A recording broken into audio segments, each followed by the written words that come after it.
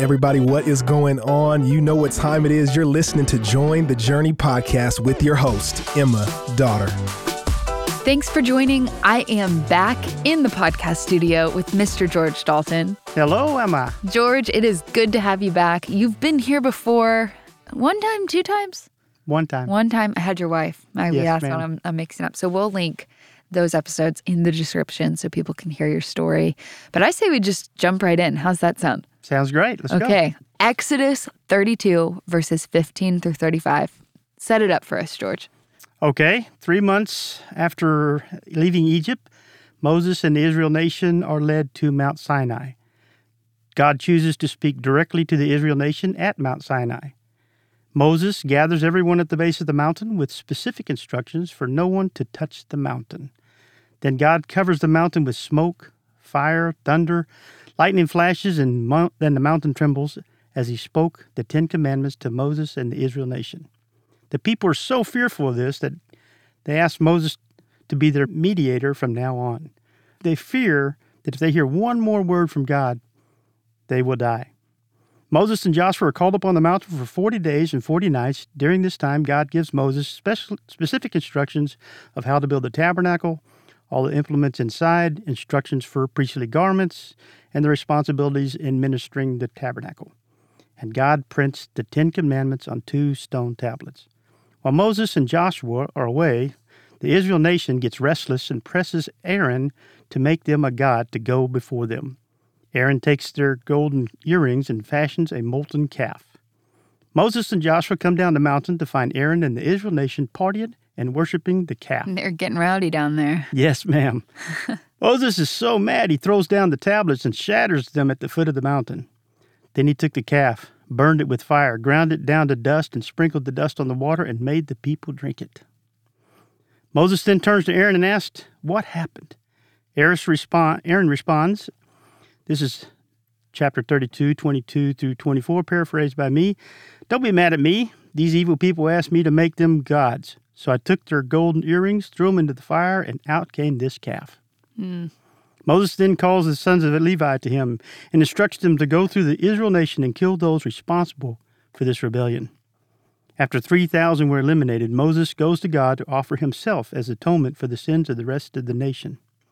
Moses cannot reconcile the nation back to God, but God holds back his wrath on remaining remnant because of his promise to Abraham. Yet, he will punish them for their actions. And that's where the story leaves off. That's right. So what do we learn from this story, from today's reading? Well, first, what I saw is we need to own our own mistakes. Quit making excuses. This habit, Aaron, exactly. don't be mad at me. The people wanted it. Exactly. And a calf just jumped out of the fire. Yeah. Really? There it was. How'd that happen?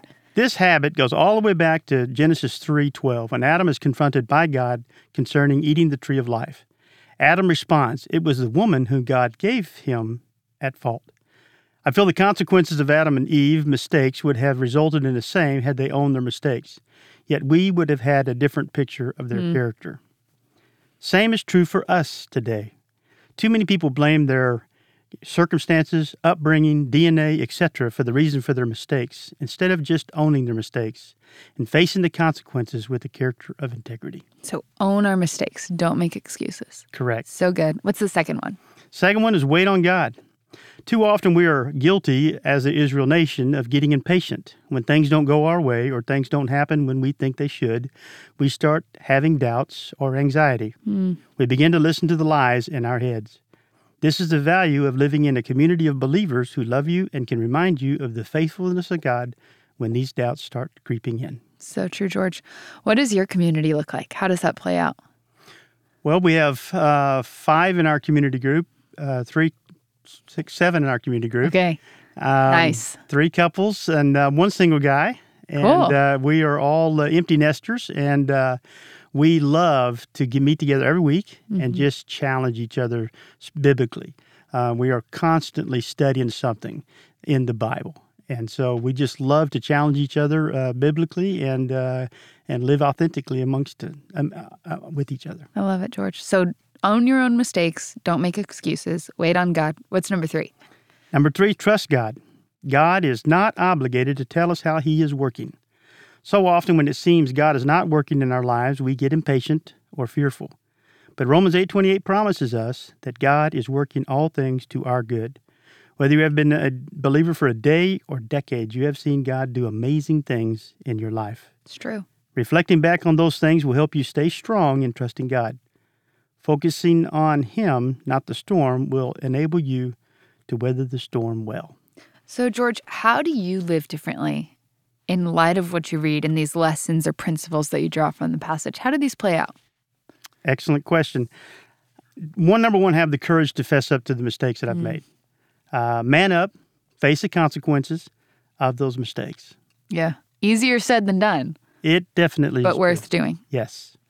Number two, continual self-evaluation.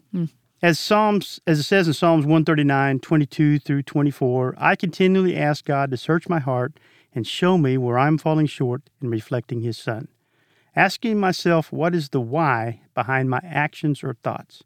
If I'm feeling frustrated because something's not going my way, what is the cause of the frustration? Is it my pride? It's good. It's convicting. True. And number three, have a healthy fear of the Lord. I think we need to be careful that we don't forget to have a reverent fear of God. We forget that through Jesus, we have access to Holy of Holies, who the Israelites felt they could not listen to another word spoken without dying. It's weighty. It's a weighty privilege that we have. It is. And I think we take it for granted. Definitely. And last, I'd like to end with Isaiah 66:2. But this is the one to whom I will look, he who is humble and contrite in spirit and trembles at my word. It's a good way to close this, George. Thank you for being here and for sharing. Thank y'all for letting me come on one more time. Oh, absolutely. I appreciate the time you took to sit with the scriptures and sort through them. And for those listening, we are in the final few days of our social media contest. So share to social media, tag Watermark Church, or shoot us an email at jointhejourney@watermark.org and let us know how you and your family are joining the journey. And as always, I'm so glad we're all on this journey reading the Bible together. Hey, we want to thank you for listening, and we hope you enjoyed the episode. Did you know that you can help support Join the Journey by rating and reviewing this podcast? And if you're willing, we'd love it if you subscribe, because the more you download, the easier it will be for new friends to find the podcast.